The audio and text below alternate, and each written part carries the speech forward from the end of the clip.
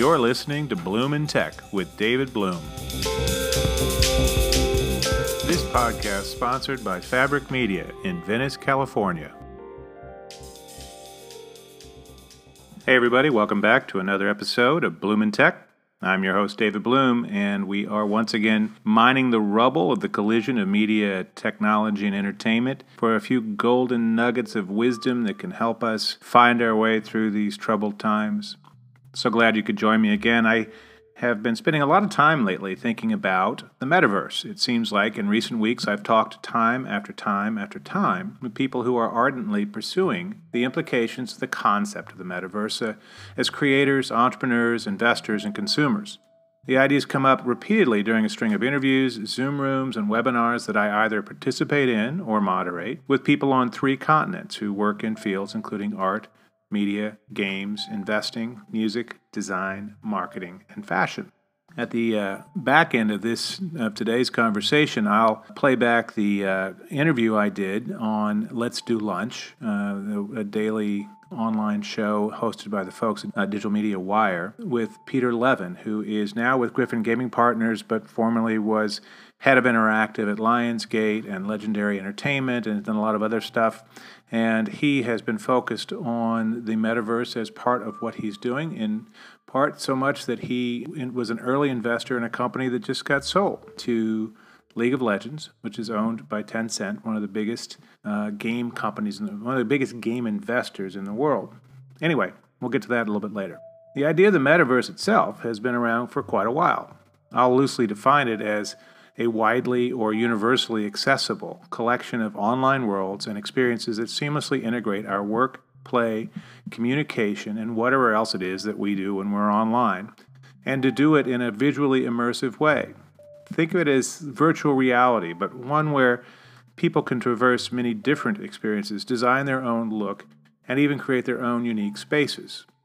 The seminal texts helping us imagine and decipher what a metaverse might look like, speaking them into some kind of future possible, can be found in William Gibson's early 1980s works, like his Hugo and Nebula-winning debut novel Neuromancer, Neal Stephenson's 1992 Snow Crash, and most recently Ernest Cline's Ready Player One.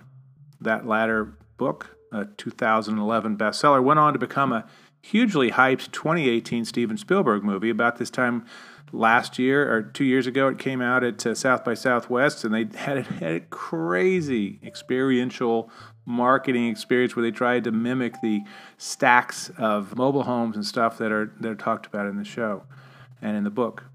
It went on, despite grossing $582 million worldwide in theaters and grabbing an Oscar nomination, among other awards, it somehow seemed to still slightly underachieve. I think that's probably because the expectations 2 years ago for what that might do to help boost the virtual reality business, which was still coasting on some hype and overly optimistic investment. They were hoping it would kick it into the stratosphere. Didn't quite get there, but I think VR is coming along.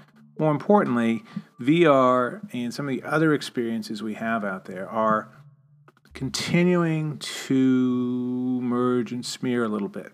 Recently, the metaverse is in the zeitgeist more than ever, most notably thanks to Fortnite, the battle royale video game come social media platform from Epic Games. It first made a metaverse-ish splash 15 months ago with a 10-minute concert by electronic music star Marshmello. More than 10 million people showed up to watch that concert before going back to the building, shooting, and blowing things up that characterizes the usual Fortnite experience. Take it from me, I was moderating a couple of conversations, a couple of panels in the weeks right after that concert, and it was all most people want to talk about in terms of the marketing opportunities and the implications. In the year plus since, Fortnite has done brand deals with lots of heavy hitters such as the NFL, Lionsgate, and Marvel to create in-game cosmetic skins and other game assets for purchase by players. It's become a billion-dollar business for Epic, which, by the way, is 40% owned by Tencent, and a major marketing outlet for many brands. This past month, Epic took the Marshmello concert idea to a new level, first with a string of visually ravishing performances by hip-hop superstar Travis Scott for his new single Astronomical. Those concerts attracted 12.3 million viewers and were followed a week later by performances from Diplo, another big electronic musician who I quite like.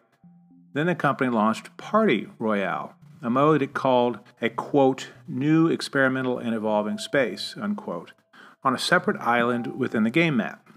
Shooting and building aren't allowed, but plenty of new activities are, including regular concerts such as last weekend's Steve Aoki and Deadmau5 and Dylan Francis performances. The island also features boat racing, aerial obstacle courses, and a company store. I suspect this will get built out even more as time goes on. It's the first semi-permanent manifestation of Epic CEO Tim Sweeney's metaverse building ambitions, which he's talked about quite a bit over the last few years. Asked back in December if Fortnite itself was a game or a platform, Sweeney called Fortnite a game, but then said, quote, please ask me that question again in 12 months, unquote. Platforms mean something much more ambitious in tech land than just a mere game, even one that now has 350 million registered users. And Sweeney has talked so explicitly about ultimately transforming Fortnite into something closer to the chaotically cool pop culture maelstrom described in Ready Player One. With the backing of Tencent, he's headed in the right direction. But Sweeney, Epic, and Fortnite aren't the only ones metabolizing metaverse-style ambitions, unleashing creators to build what they will, and even make money from it. In 2014, Microsoft spent $2.5 billion to buy Mojang, the company behind Minecraft, which just had its own big concert within its operations, sponsored by some music guys. So that was pretty interesting little experiment as well. Roblox, Roblox, allows creators to make their own games atop its platform. And its executives say a handful of as many thousands of makers are receiving million-dollar checks every month for the traffic that goes through their games.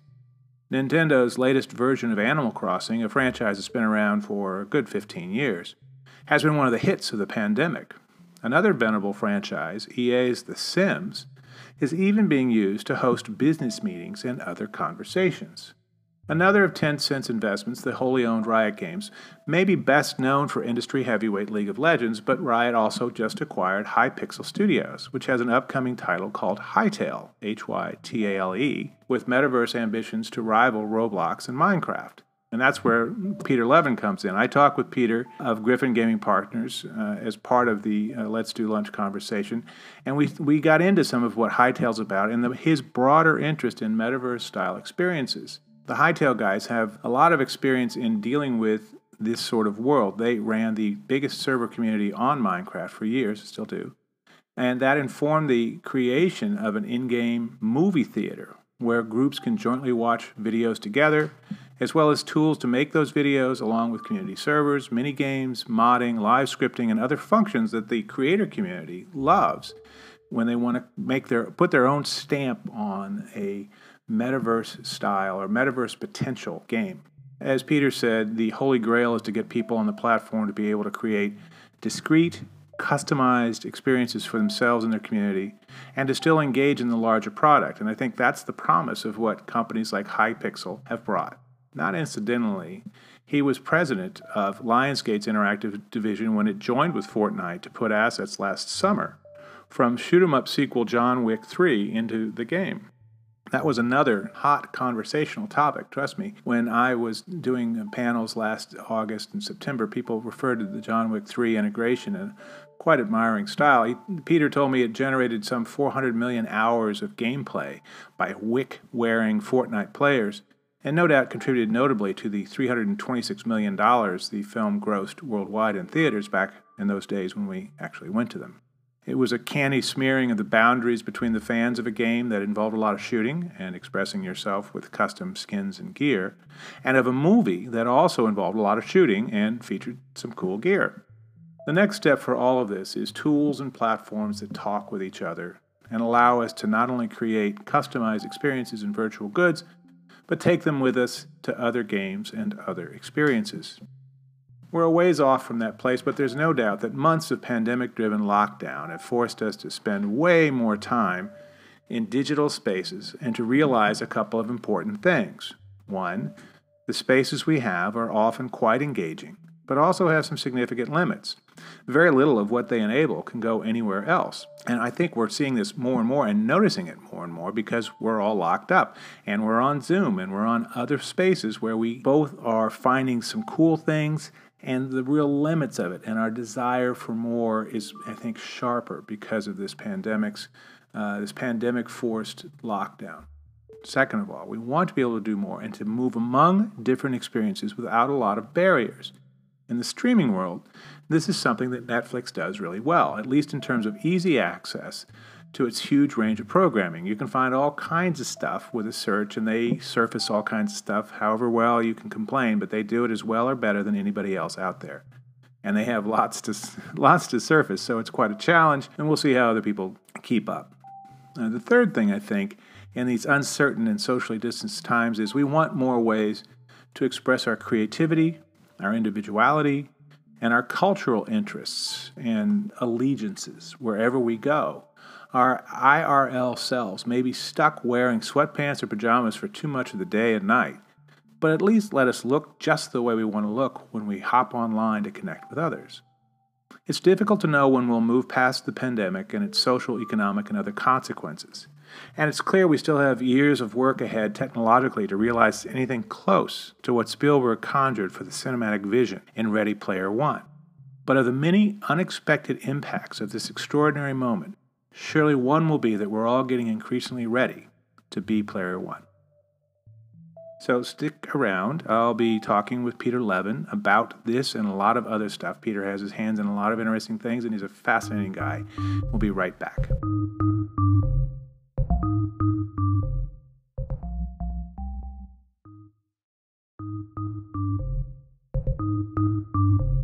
Hey, everybody. Delighted to be here with the esteemed Peter Levin of Griffin Gaming Partners. He's got a long and checkered history at the intersection of gaming and traditional entertainment. He headed interactive operations at places like Legendary and Lionsgate, and he was founder of Nerdist. So his nerd cred is wholly intact. And we're going to talk a little bit about his newest venture, which is really new. It's not even got a fund close, so he can't tell us how big it is. But he can talk about some of what Griffin Gaming Partners is doing and a little bit about where he thinks the industry is going. Peter, welcome. So glad to be with you. Thank you for having me. Hello, everybody. So just to start, let's give people a real quick idea about what you're doing with Griffin Gaming Partners, what you guys are hoping to get into, and the directions you want to focus on in terms of investments and opportunities. Sure. We are an investment vehicle discreetly focused on the entire gaming landscape. So that's soup to nuts, infrastructure platform, devs, pubs, studios. It's a partnership that has focused on gaming and interactive entertainment for our entire careers, 20 plus years.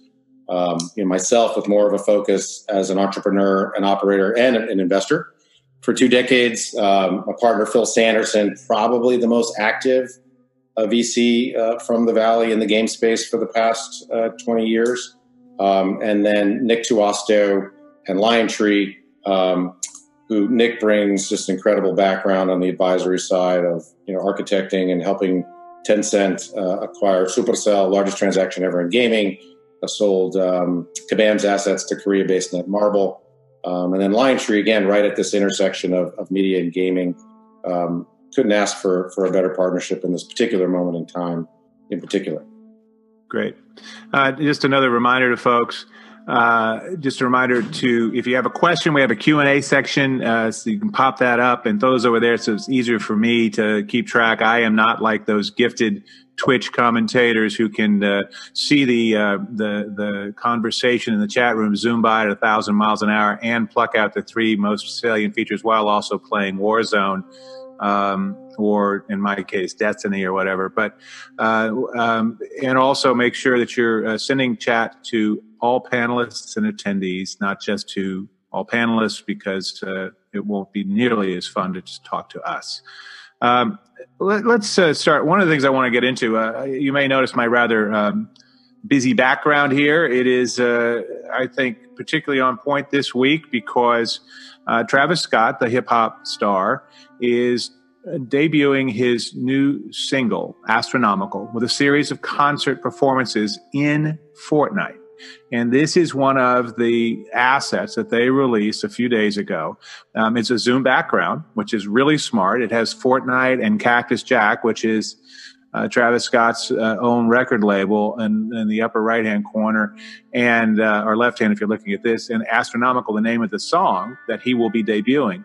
And Peter, talk about this and the opportunity that this represents for music artists and others. You also, when you were at Lionsgate, did the John Wick 3 integration in Fortnite that I think was really brilliant, and lots of people have talked about it at every conference I was at. So talk about these two things and this opportunity for brands and companies to connect with a gaming audience and where you see that all headed. Sure. I mean, it's nothing short of brilliant what Travis and the folks at Epic have done yet again, tapping into this zeitgeist, this particular moment. When you think about the fact that the most attractive and the most elusive demographics in the world are now living in these games metaverses. So it's an extremely efficient and contextual way to reach that audience. And so I can tell you, when we introduced John Wick into Fortnite, that first week alone, this is prior to John Wick 3 coming out, and this was a commercial, not a promotional relationship, mind you, it was north of 400 million hours of gameplay. So if you think about raising the brand equity of John Wick going into a release weekend, you simply couldn't afford as a studio the size of Lionsgate to buy that kind of marketing. Right. And so, just to clarify, so when we say 400 million hours, which is even more time than I play, much to my wife's chagrin, that 400 million hours is people playing with a John Wick themed skin or weapon or whatever asset it is, stuff to help people think about, the game. They were actually doing stuff in 400 million hours worth of gaming, right? Is that? I just want to make sure. That's right. That's right. And it's also what they did with Marshmallow, again, kind of kicked this off. But what's so brilliant about it is they're not over the top with their marketing and messaging around these types of activations. They're very subtle. It's very nuanced. With John Wick, for example, the John Wick house and the John Wick car just appeared in the game out of nowhere. Right. And, Reddit went absolutely bananas for it. So when you think about what they're doing with Travis, you've got kids with more time than they've ever had that are living on these platforms that are going to be able to enjoy Travis Scott experiences in a variety of different time zones and geographies, as you discussed. They're buying the skin, right? They're emoting with the skin. They're emoting with their friends. There's the Zoom backdrop for the demographic that's just a step up. And it's folks like us that are taking the first 5 or 10 minutes of a webinar such as this, talking about it, right? And that's just a win on so many different indexes. Good for them. And I think the thing that Epic and what they've done with Fortnite, and they've done it so well, when you look at how they activated at E3 a couple of years ago at the zenith of Fortnite, they've kept the fun, right? They realized it's not the most complicated battle royale game mechanic out there by a lot. Right. I mean, there's plenty that have come on that have just said, if they can do it, we can do it, and we can do it better. And others might have done it better. I mean, Apex is great for what it did. And now we've got Warzone, and I know that you may have lost a few hours of your life to Warzone. But they're still rolling, right? They still got 250 million users, right? It's amazing. And again, I think this particular moment in time has brought back, there's a nostalgia component to it. There's also, they were the first to truly cross-platform coupled to aggressive social elements, right? And those are the things that people want more than anything in gaming these days. I want to be ambulatory with my games experience. So I want to be able to play it on my Switch. I want to be able to play it on my phone or my tablet. I want to be able to play it on my console or my PC. And I want to talk to my friends while I do it. I want to talk smack. I want to invite people in. I could tell you, as someone who's paid acute attention to the numbers of gamers globally now, the number has now exceeded 3 billion. But there are certain pockets, certain demographics that, have been kind of the holy grail. Teenage girls, for example, what Fortnite was able to do was open up the TAM for 14-year-old girls, gave them a soft landing into mid-core games because of the social component to it. There's a role for them to play within that game. And that offers opportunity for all types of publishers out there to now reach that audience who is hooked. they figured out this is an easy way into the conversation. There must be more product out there for me, and they're discovering more product.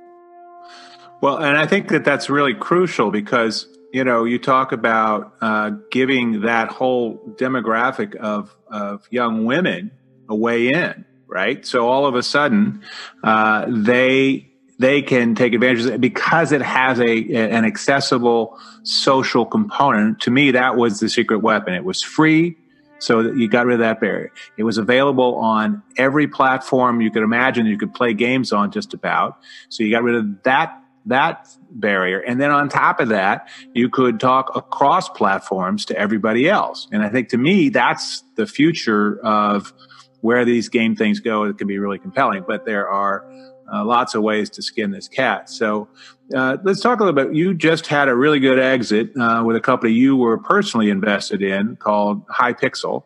And talk about what that does and where that fits into this metaverse, these games that want to get into metaverses, that want to be accessible. Talk about what Hypixel's about. Sure. And I had background envy, so I threw up our Santa Monica Griffin offices. Great. Your background is so badass. I look very fortunate to have been a part of the Hypixel investment opportunity. Riot led the round. Some great individuals in there, Dennis Fong, Anthony Borquez. But it was very easy to see right off the bat when you met with Noxie and the team at Hypixel that these guys were doing something much different, and they had an early appreciation for the metaverse and what that could mean, leveling up with respect to the existing products in the marketplace. So, Hypixel's history of managing the largest Minecraft server, in the world gave them this incredible insight and the ability to scrape data from tens of millions of players over the years, and led them to better understand what they most appreciate about the platform, where they would like to level up and see innovation on the platform. So when you look at the Hytale trailer on YouTube, I think it's amongst, if not the most watched game trailer ever on YouTube. It's up there for Hytale. And you get through the trailer and they start to lay out for you some of the customization tools that will allow for you to create your own universe within the metaverse, right? So the holy grail is to get people on platform, be able to create discrete, customized experiences for themselves and their cohort, for their community, and still engage in the larger product. And I think that's the promise of what companies like Hypixel brought to the conversation. So, brilliantly, Riot was ahead of the curve. They saw the talent. They ended up scooping up the business, which is going to be a perfect complement to what they're already doing, with Valorant coming out later this summer, which is a step in a different direction. And this is a step in a wholly different direction. And then to be able to port these audiences, from one vehicle to the next and keep them within this common ecosystem. Yeah, it'll be really fascinating to see how they play out. I mean, Riot spent a decade and doing very, very well with just a single game, and kept talking about, we've got other stuff coming. And now it looks like they actually have other stuff coming. So Valorant has already got a lot of buzz. But you're talking about a really interesting thing about keeping all of those titles within the same sort of universe. And that's never really been something that publishers have done. It seems to me like that's kind of a miss. There's an opportunity to have your assets be portable across those, to make the membrane permeable between the worlds. This again becomes a metaverse kind of thing and an opportunity. Let's pivot a little bit, though. I want to talk about a different kind of metaverse, or a meta sports verse. We've seen an explosion in the absence of traditional sports getting their athletes to play the video games in tournaments of their sports. And I think this week it was FIFA doing 2020, or FIFA 2020, and the FIFA soccer body, English Premier League. Some of those guys are doing the sports stuff. We've had golf with Top Golf. We've had NASCAR and short track racing with NBC Sports. The NBA, the University of Kentucky is doing some stuff with, I think, Gen G. Talk a little bit about what you think of that as an opportunity for the leagues, and what you think of that as an opportunity for traditional or for esports? Does it help esports? Does it bring that to a broader audience that has always sort of dismissed it? I mean, what's your idea of how this shakes out, and for how long will we have this around? Yeah, I think it's something we talk about a lot, which is, part of what's happening here is so many of the places that you read about what's happening in terms of the traction of gaming, these have been very antiseptically presented facts over the last couple of years. Gaming is 3 times larger than film and 5 times larger than TV and larger than film and TV and publishing and music combined. That's great, but people hear that and it feels like it's down the road in the future. I think what's happened now, it's been laid bare for the global media consuming constituency. They now are holed up in their homes with their spouses or their daughters or their sons or their nieces and nephews, and they're experiencing firsthand that this demographic is either gaming or they're watching other people play games. And so as it bleeds out from there, you now have a demographic that they're starving for, to your point, golf content. So NBC Sports Network was broadcasting some of the World Golf Tour, virtual golf content. And millions of folks, I know that their numbers are up 150%, over where they were prior to COVID-19 being, thrust upon us. When you look at the virtual car racing, the Formula One races, for example, my neighbor up the street, Townsend Bell, he's a, Le Mans champion and an accomplished race car driver. He's also a broadcaster. They had to come and install a virtual rig in his home so he could get the virtual experience. I just want to know, Peter, when he drives down the street, does he speed? Our kids play baseball together, and following him home, following him to a restaurant after a baseball tournament to go order a beer is not fun. Not fun at all. But horse racing, for example, right? The UK threw that horse race a couple weeks ago. 4.3 million people tuned into it. Right. So I think to your point and your query, it is so not niche, right? I think esports competitive gaming got painted as this niche thing. It's not niche when the numbers for the past several years have been larger than the NBA Finals. The League of Legends Championship, one match than the finals combined, the viewership. Right. But I think the in terms of the public's orientation towards it now, they're just looking at it through a much, much different lens because, like I said, it's been laid bare in their home environments. Yeah, I can't tell you how many conversations I had trying to explain to people what esports was, people who were sports fans, and they go, so wait a minute, so people sit there and watch people play games? It's it's sort of like people sitting there and watching somebody play a game of football on TV. It's almost, in fact, exactly the same. And they go, and they didn't quite get it. And I think now they got a chance to get it a little bit. This, like a lot of things, is going to be an accelerant, I think, for trends that have been slowly unfolding and unpacking in many, many areas of our lives, this whole pandemic thing. I want to add one thing, because I think one of the primary drivers, and it's the often not talked about part of sport that is the economic driver, which is betting and gambling. Right. I wanted to get into that. So please. The gambling, that horse race had to have gambling out the wazoo, right? 4.3 million people, they're all betting. Absolutely, right. And there's going to be so much of that in so many permutations around competitive gaming. And the difference being the inventory is infinite. So it will end up being the largest category, in online and virtual gambling and betting. And so whether that's, in virtual currency or real currency, inevitably in the long term, it's going to win. And that's, that you get a beer in any executive at the NFL, they're going to tell you, it's fantasy football and betting that, keeps the lights on. And that's going to be pervasive, again, in so many permutations within competitive gaming. Yeah, and that's an interesting point about a wide open inventory, because the NFL to some extent benefits because there's only it'll be 17 games this year plus the playoffs, assuming we have a season, which is increasingly looking like a bit of a stretch. So at this point, the gambling can be a way to make money, but when do you anticipate that esports will be able to reclaim some other parts of its revenue streams, of live events that actually have attendees and some of the merchandise that I'm sure has taken a hit. What's your sense as a money guy looking at this stuff? What's your sense of when they can reclaim those corners, or are we ever going back? Yeah, I mean, I can't speak as much to traditional sport, although esports in particular. Yeah, we'll get to that because there's so many folks from traditional sport that have invested in esports, which is where right. Sure. I was going. I want to come back to that in a second.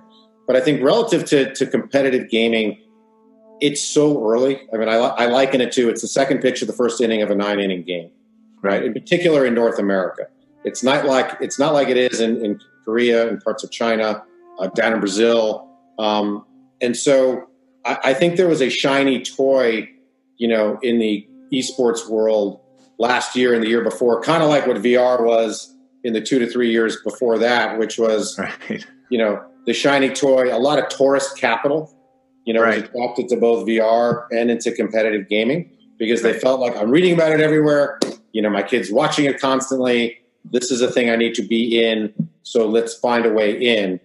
And I think the longer term, more strategic thinking around it. For example, in Immortals, where I have the honor of serving as chairman, one of our major shareholders is AEG, one of the largest events companies, if not the largest events company in the world. Right. They run Staples Center. They own the LA Kings hockey team. I think they own a tiny piece of the Lakers also as part of the Galaxy and venues all over the world and teams all over the world. Right. But they came in and said, look, it took us 20 plus years to make Major League Soccer make sense. And now these franchises are selling for north of $500 million. And they're profitable and they're viable and the ownership quality is on par with the best leagues in the world. It's going to take a long time for these esports franchises and platforms to make sense. And so I don't think, in particular, like for our fund, for example, we would not be looking at investing in a franchise per se. Some of the platform and infrastructure plays, absolutely, and we already have. That's not to say we don't believe in franchises. We very much do. It's just a different timeline. It's a different window. I mean, you've got your fund has to disperse and return funds within a certain number of years, right? Isn't that? I mean, I don't keep track of the SEC as closely, perhaps as I should, but they have to. You have to bring the money in, invest a certain amount every year, and then also return funds at some point. Correct? It's correct. But even beyond the SEC regulations or the mandate or the remit, of the fund, just practically speaking, we just don't see the timelines lining up. They don't map onto each other well relative to what we have established as our goals and ambitions for our own vehicle. That's not to say other vehicles don't have a different remit. Just for ourselves, it's outside of our parameters. Plus, we have LPs that are owners in multiple teams, so there's conflicts of interest, which made it even easier for us not to pursue it. Long-winded way of saying, though, looking through the lens of the traditional tropes of the traditional sport can be dangerous. And so I think one of the things that competitive gaming has the advantage of is it's a native mobile product, right? So much of what happened in the early days of competitive gaming already happened online. And so them gravitating back towards an online competitive environment, A, it's doable technologically. B, you're dealing with a cohort, again, that's native digital. They're very comfortable watching, consuming this content on these platforms. Right. This is where they live. So it's like, oh, don't throw me in the briar patch, right? Right. And also, if you look at Twitch, it's got better CPMs than premium cable. So, marketers are very comfortable living there and breathing there as well. So it already has kind of this insulated ecosystem. In terms of merchandise, you can buy whatever you want online, whether it's the virtual skins. Again, as someone who plays Call of Duty Warzone every single night with my team, we got our 6W last night. Woohoo! Woo! Yeah. This is the deal. That's a big deal. I love that you're doing team building because we were chatting earlier today, and I was mentioning that you do team building with your guys in esports, and it makes a lot of sense because there's a thing to do together that does require teamwork. There's a opportunity to talk about it as you're doing it, not just about the game, but other stuff. But you build a relationship in a different way. And it felt a little bit like what I was hearing from folks at The Void, the location-based entertainment company that's got an outlet here in Santa Monica, where I'm based. They said they have tech companies come in and do their adventures and stuff. So like it's so much better than walking across hot coals as far as I'm concerned. But this is like the new thing, right? You're going to be the future of not just entertainment, but the future of organizational design, it seems like. Well, it's certainly been for so many folks in a very stressful moment in time. It's a way to recapture those lost casual social moments that you had during your day, whether it's walking into someone's office, stopping by, in the kitchen. In our case, playing Big Buck Hunter or Golden Tee or Terminator. So to be able to, at the end of the day, because it's difficult to do that on a Zoom call, everyone's kind of playing their role, relative to your enterprise. Right. But at the end of the day, look, I can tell you of my Griffin team, I am by far the worst. So I know the role I have to play. So all of a sudden we're juxtaposed, right? I'm the guy. If there's an extra gas mask, I make sure that James or Anthony gets it because they're going to be more valuable in the final zone than I'm going to be, right? And so I'll jump in front of a bullet, in order for us to get the win, because I'll take equal credit for it. I was there, but I'm being dragged along, and so the dynamic of kind of the managing director, senior partner, all of a sudden that gets juxtaposed, and that's really healthy as well. That's interesting to think about, right? It's sometimes difficult for the alpha guy to figure out he's not the alpha in this one, and to think about the different role. But that's really it changes a lot of dynamics, and you can talk about a lot of stuff as you're going in a very different way. You're right. I mean, it becomes a backdrop for a whole different sort of interaction. Let's talk about the Immortals a little bit more, because first of all, you do have AEG and some other big names involved as investors. I think the esports teams are doing really fascinating stuff. FaZe Clan just put out, speaking of crossovers, just put out jerseys yesterday with the NFL, tied to the NFL, and the first drop that league, I think, has been involved in. We certainly have seen lots of interesting stuff from a lot of other teams, and Immortals is a big old team. They've got talk a little bit about what you're hoping to do with Immortals, where they're playing now, and where they're going. Sure. I really got to get you an Immortals jersey, because I know you got a Liquid jersey, and I know you got a FaZe jersey. And got a couple FaZe jerseys. I'm racking these things up, man. I got a 100 Thieves jersey, man. I'm rolling. I'm a huge fan of all of those guys, and it's definitely a rising tide moment. There's a few of our franchises, the ones that you ticked off, and I think Immortals is fortunate to be amongst them, that operates in the LA tier, and consider ourselves much more than a franchise, but a platform, right? So we went out and bought Gamers Club down in Brazil, which is the largest matchmaking platform down in that market. We have certain announcements coming out relative to positions that we've taken and acquired in different businesses relative to the core business of Immortals, extending our brand. Key to that is the major shareholder base that we've got. So we've got AEG, we've got Mike and Gregory Milken. Mike Milken is like Dr. Manhattan-sized brain compared to the rest of us, humanity. Meg Whitman is a major shareholder. Steve Kaplan, co-founder of Oaktree, is a major shareholder. Also owns DC United, and Meg owns the Cincinnati Major League Soccer franchise, I would add. So we definitely have the resources to play a very long game. And I think that was always our goal. Somebody said to me, it's actually a former executive at an MCN, he was like, these esports franchises feel like the MCNs of today. Again, never, as a guy who ran Nerdist, I never believed in the MCN model, could never pencil out those numbers. Right. It was hard to make because they didn't own anything, right? They were just a go-between. It was like a failed arbitrage model. Right. It's like crazy. It's like they went, and we should look back with fondness for that moment of irrational exuberance. But this is different though, because you're creating content, you're creating merchandise, you're creating business models that make sense. At least they generate some funds and some relationships that the organization owns. That's right. Not competition is tribal, right? If you're going to put a backdrop on your Zoom or a jersey in your home or your office, you care. So does that have to be city-based? Not always, but is it fun when it is sometimes? Absolutely.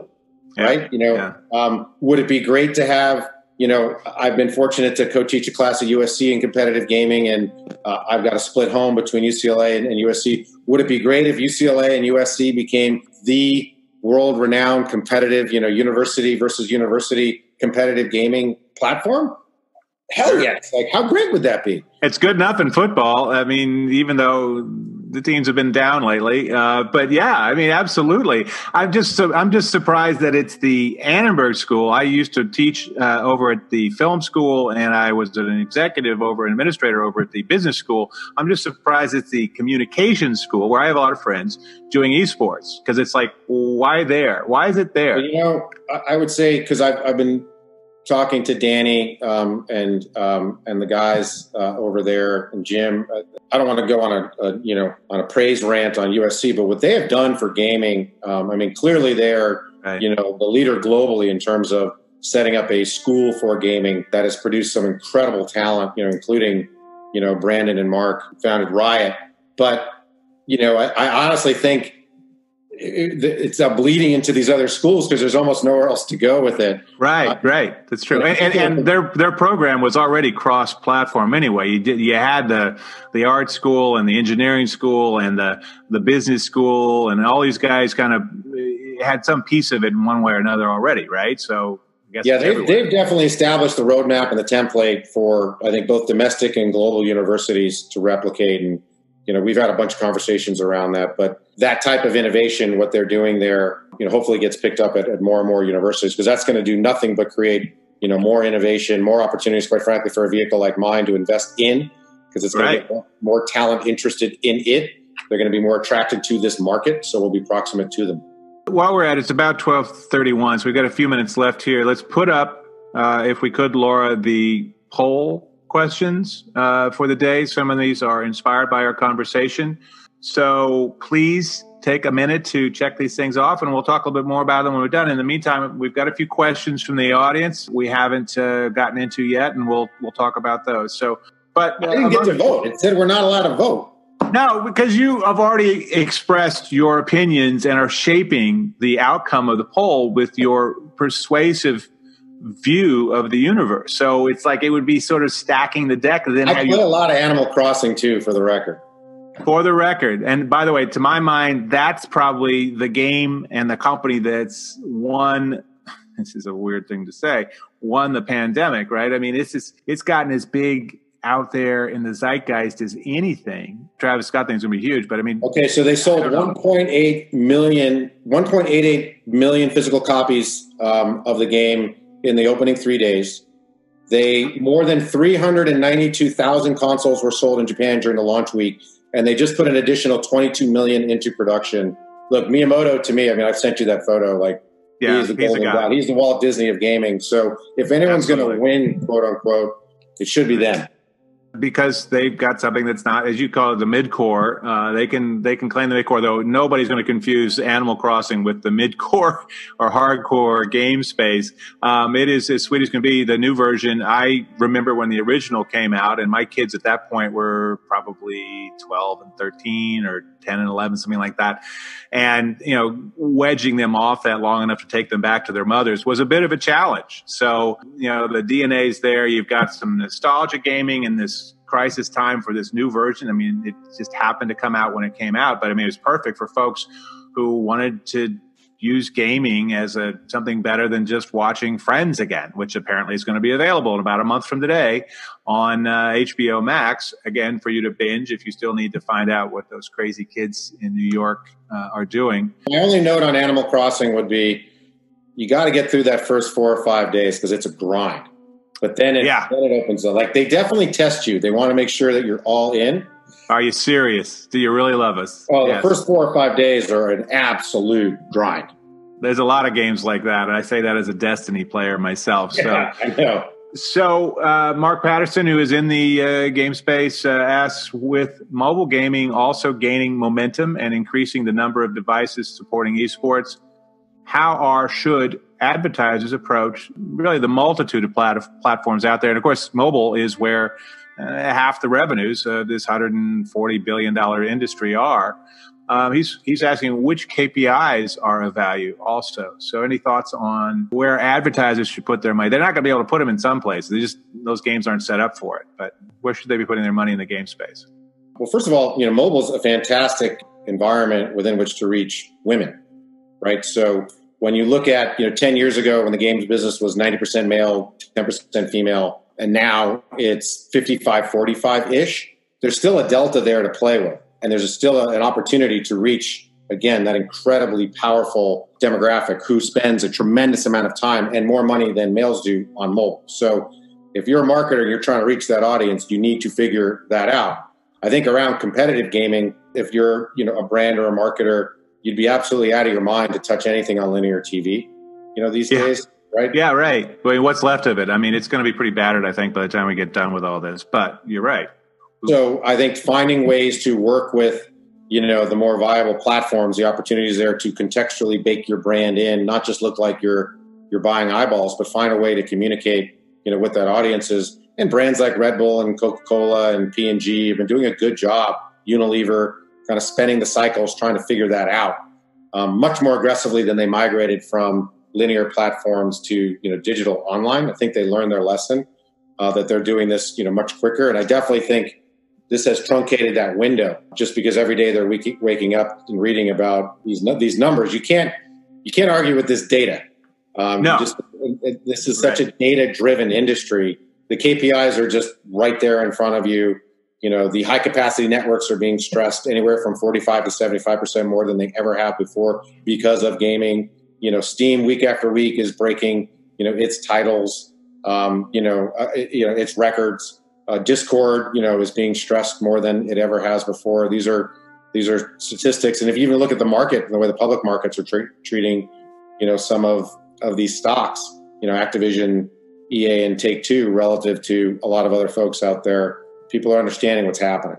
Angie Dalton from Signum Growth Capital says, hi, Peter. Hi, Angie. She says you were dead right on VR when it hit the scene. You were talking about some of that tourism capital coming in and learning the hard way that the market wasn't quite ready for broad growth, though lots of possibilities. I think it's matured substantially in the last 3 years. But now, she points out, I think this is dead on too, we have Alex or Half-Life Alex, which is just a killer game by all accounts. And we have things like the Oculus Quest, which thankfully is both less expensive and isn't making people sick routinely. I think that's not just the equipment, it's also the way you produce the software on it. But do you think we've turned the corner in VR? Do you see any opportunities here? Or are you still in wait and see mode?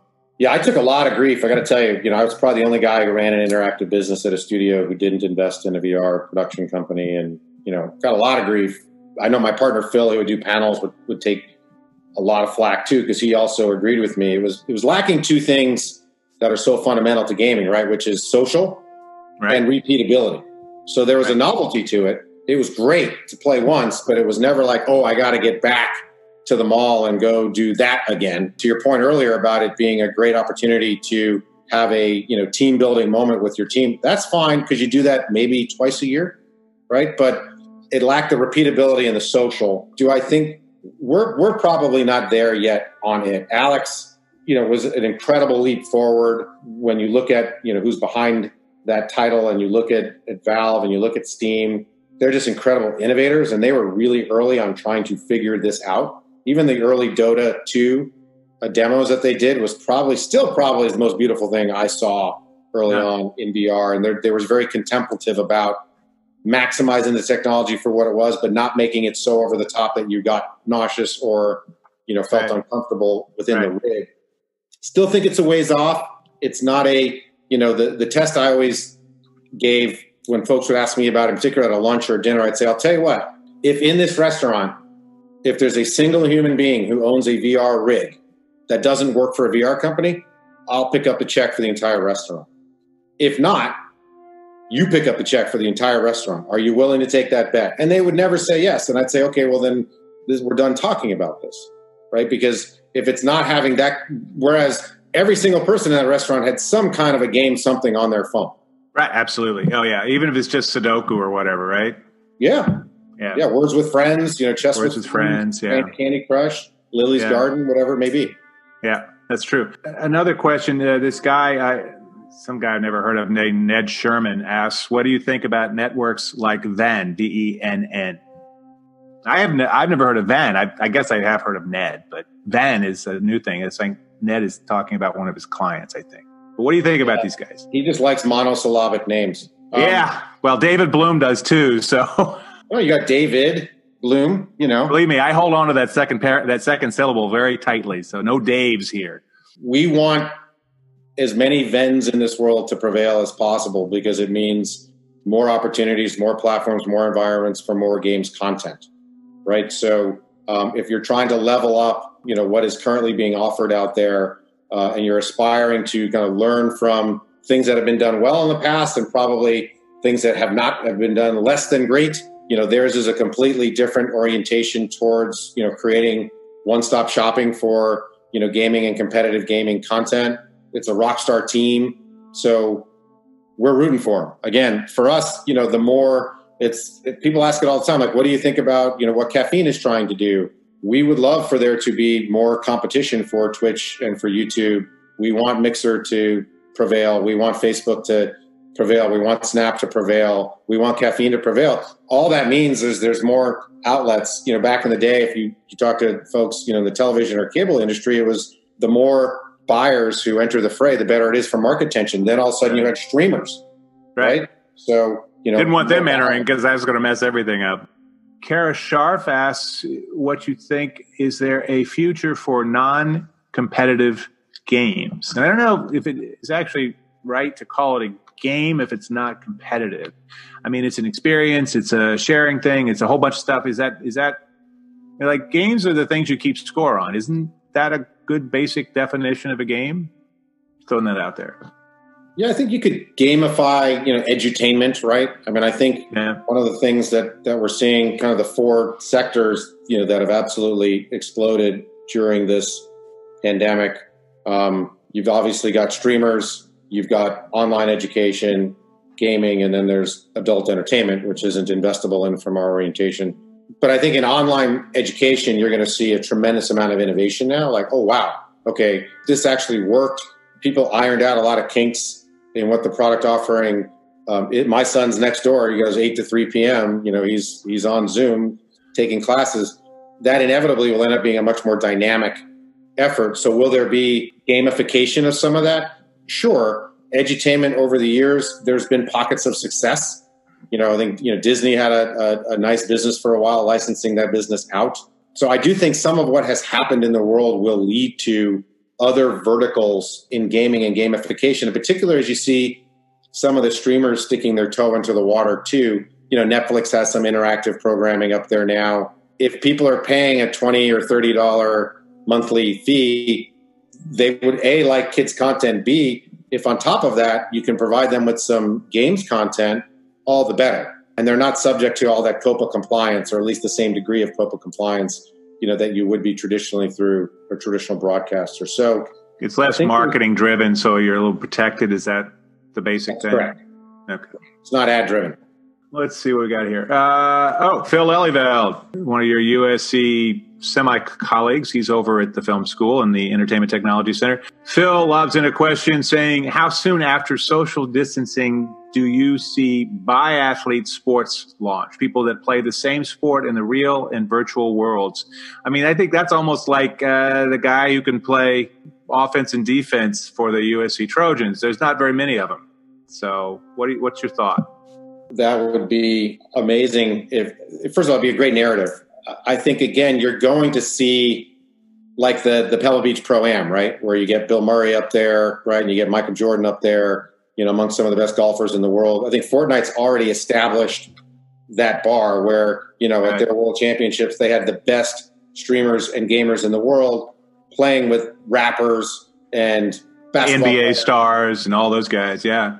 I mean, like actually you think about it, like the Pro-Am over at Pebble Beach would have not just Bill Murray, but it would have people like Charles Barkley, noted for his horrendous golf swing, but Charles Barkley, who's, a Hall of Fame NBA player playing golf. And now we're going to have Steph Curry, who's going to be in the Hall of Fame, apparently wants to get his PGA card. How many of those guys are going to be able to play video games too? That's going to be really entertaining to watch. So, but I think, it's something we've always known. These teams take their consoles with them on the road. The cultures are very enmeshed. They're enamored with one, it's again, like the adage used to be, every actor wants to be an athlete and every athlete wants to be an actor, and every singer wants to be an actor and every, actor wants to be a singer. And so right. Gaming has now reached that level, in particular what, Drake was able to do with Fortnite. So I think there's a lot of fun to be had there, whether or not someone actually crosses over as, I'm the premier draft pick, wide receiver for the Trojans. I also happen to be, top 10 in the world at Madden football. Juju Smith-Schuster, fantastic receiver, played for the Trojans, plays for Pittsburgh Steelers now, and he's a serious gamer. I mean, I think he's one of the best ones on his team by all accounts, and he's a big personality who's broken through and selling merchandise and all that. So people like that, I think, are going to be really interesting to watch, who are going to be, maybe they're not going to be at the level of the Team Liquids in terms of their ability, but they can be competitive. They can be in the game, and in a 100 versus one, really almost anybody has sort of a shot, so to speak. Yeah, they're bringing audience to the conversation, right? They have an inherent, network that they're bringing in. You look at guys like Lil Yachty and Offset, who are doing things with FaZe and some of these other guys. They're in the music space and they play games and et cetera, et cetera. It's really, I think, a fascinating smear here of subcultures going on. And I think music, more than anything, you're going to continue to see more and more innovation there, where you're going to see talent want to be within these gaming environments and have even a more interactive relationship. So it's not just a passive one-way communication.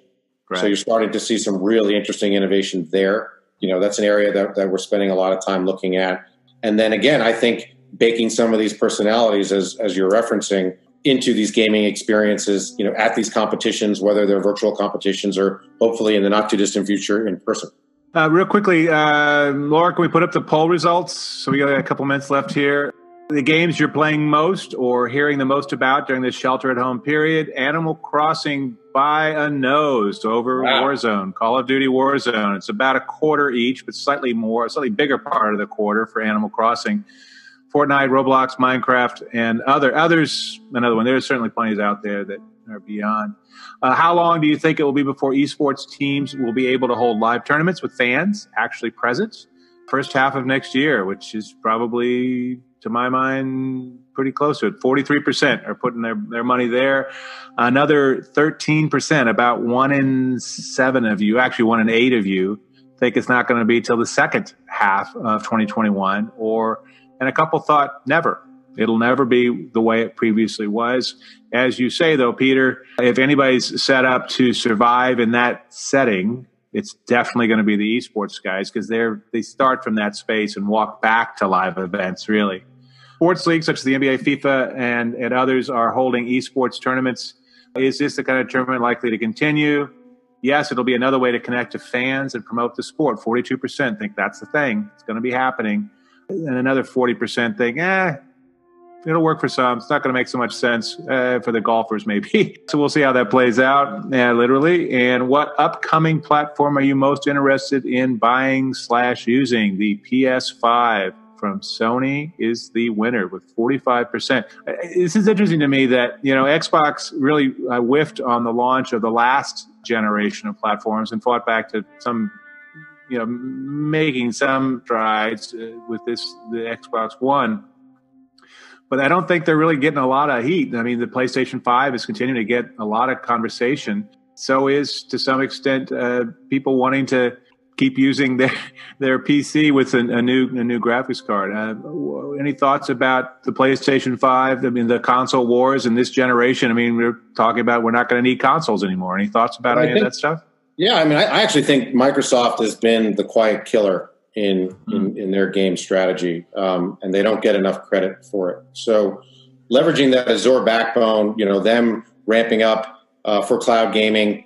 They've got, the xCloud is going to be an absolute beast. They've got a decade of a head start with that Azure backbone that they're able to tap into. They've been quietly buying up studios for the last 2 years, and great studios, left of center, edgy content.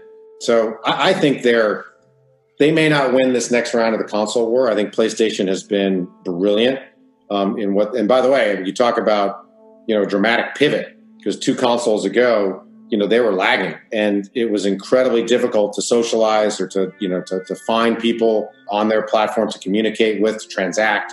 And they've come such a long way, PlayStation. So I give them credit. But in terms of where we're going to be seeing around that corner, I actually think Microsoft doesn't get enough credit for what they've done over the last 18 to 24 months. And to their credit, they've been somewhat quiet about it. As Google's kind of laid down Stadia, right, and Apple threw their hat into the ring with Arcade. I think it's really, Microsoft with, again, that Azure backbone and xCloud and Amazon with their resources. There's like 8 to 10 new actors that have entered the theater in the game space. Right. It's going to be fantastic for everything we're talking about. For a vehicle like ours, it couldn't be better, right? Because the investment over the next decade in the form of market growth versus ROI is going to be significant.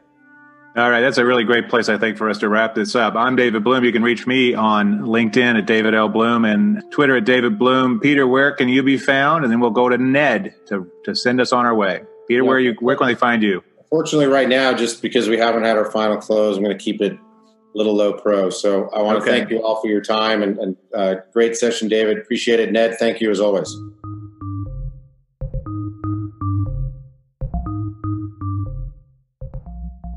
And that's my show. Thanks so much. I appreciate you listening in. That was my conversation with Peter Y. Levin of Griffin Gaming Partners. You can find him on LinkedIn and other places. So he, as he said in the conversation, he's keeping his head down a little bit because they're still closing out their fund for regulatory issues. He's not doing a whole lot of promotion right now, but what they're doing, I think, is fascinating, and he's already had the success of the Hypixel Studio sale, so that's a good win for them. I hope you enjoyed the show. If you enjoy it, please rate, review, share, and subscribe. Makes a big difference in telling the magic algorithm machine which shows it should highlight for everybody else. If you really like my show, go to Anchor.fm, which syndicates and hosts my show, and you can chip in a few bucks into the magic media machine, of which this is a key part, and to help it all keep rolling merrily along so I could bring you more good stuff. Also, if you'd like, at Anchor.fm, they enable the possibility of audio comments. I'd love to hear what you think about the metaverse, about the possibilities, about who's doing well now and how far off it might be. Leave a message, and I'll try to work it into a future show. You can also reach me on LinkedIn at David L. Bloom, and you can reach me on Twitter at David Bloom, BLOOM. And please leave a note there. Connect there. I'd love to hear from you. In the meantime, please take care of yourself. Stay safe and sane. This is David Bloom for Bloom in Tech. Over and out. You've been listening to Bloom in Tech.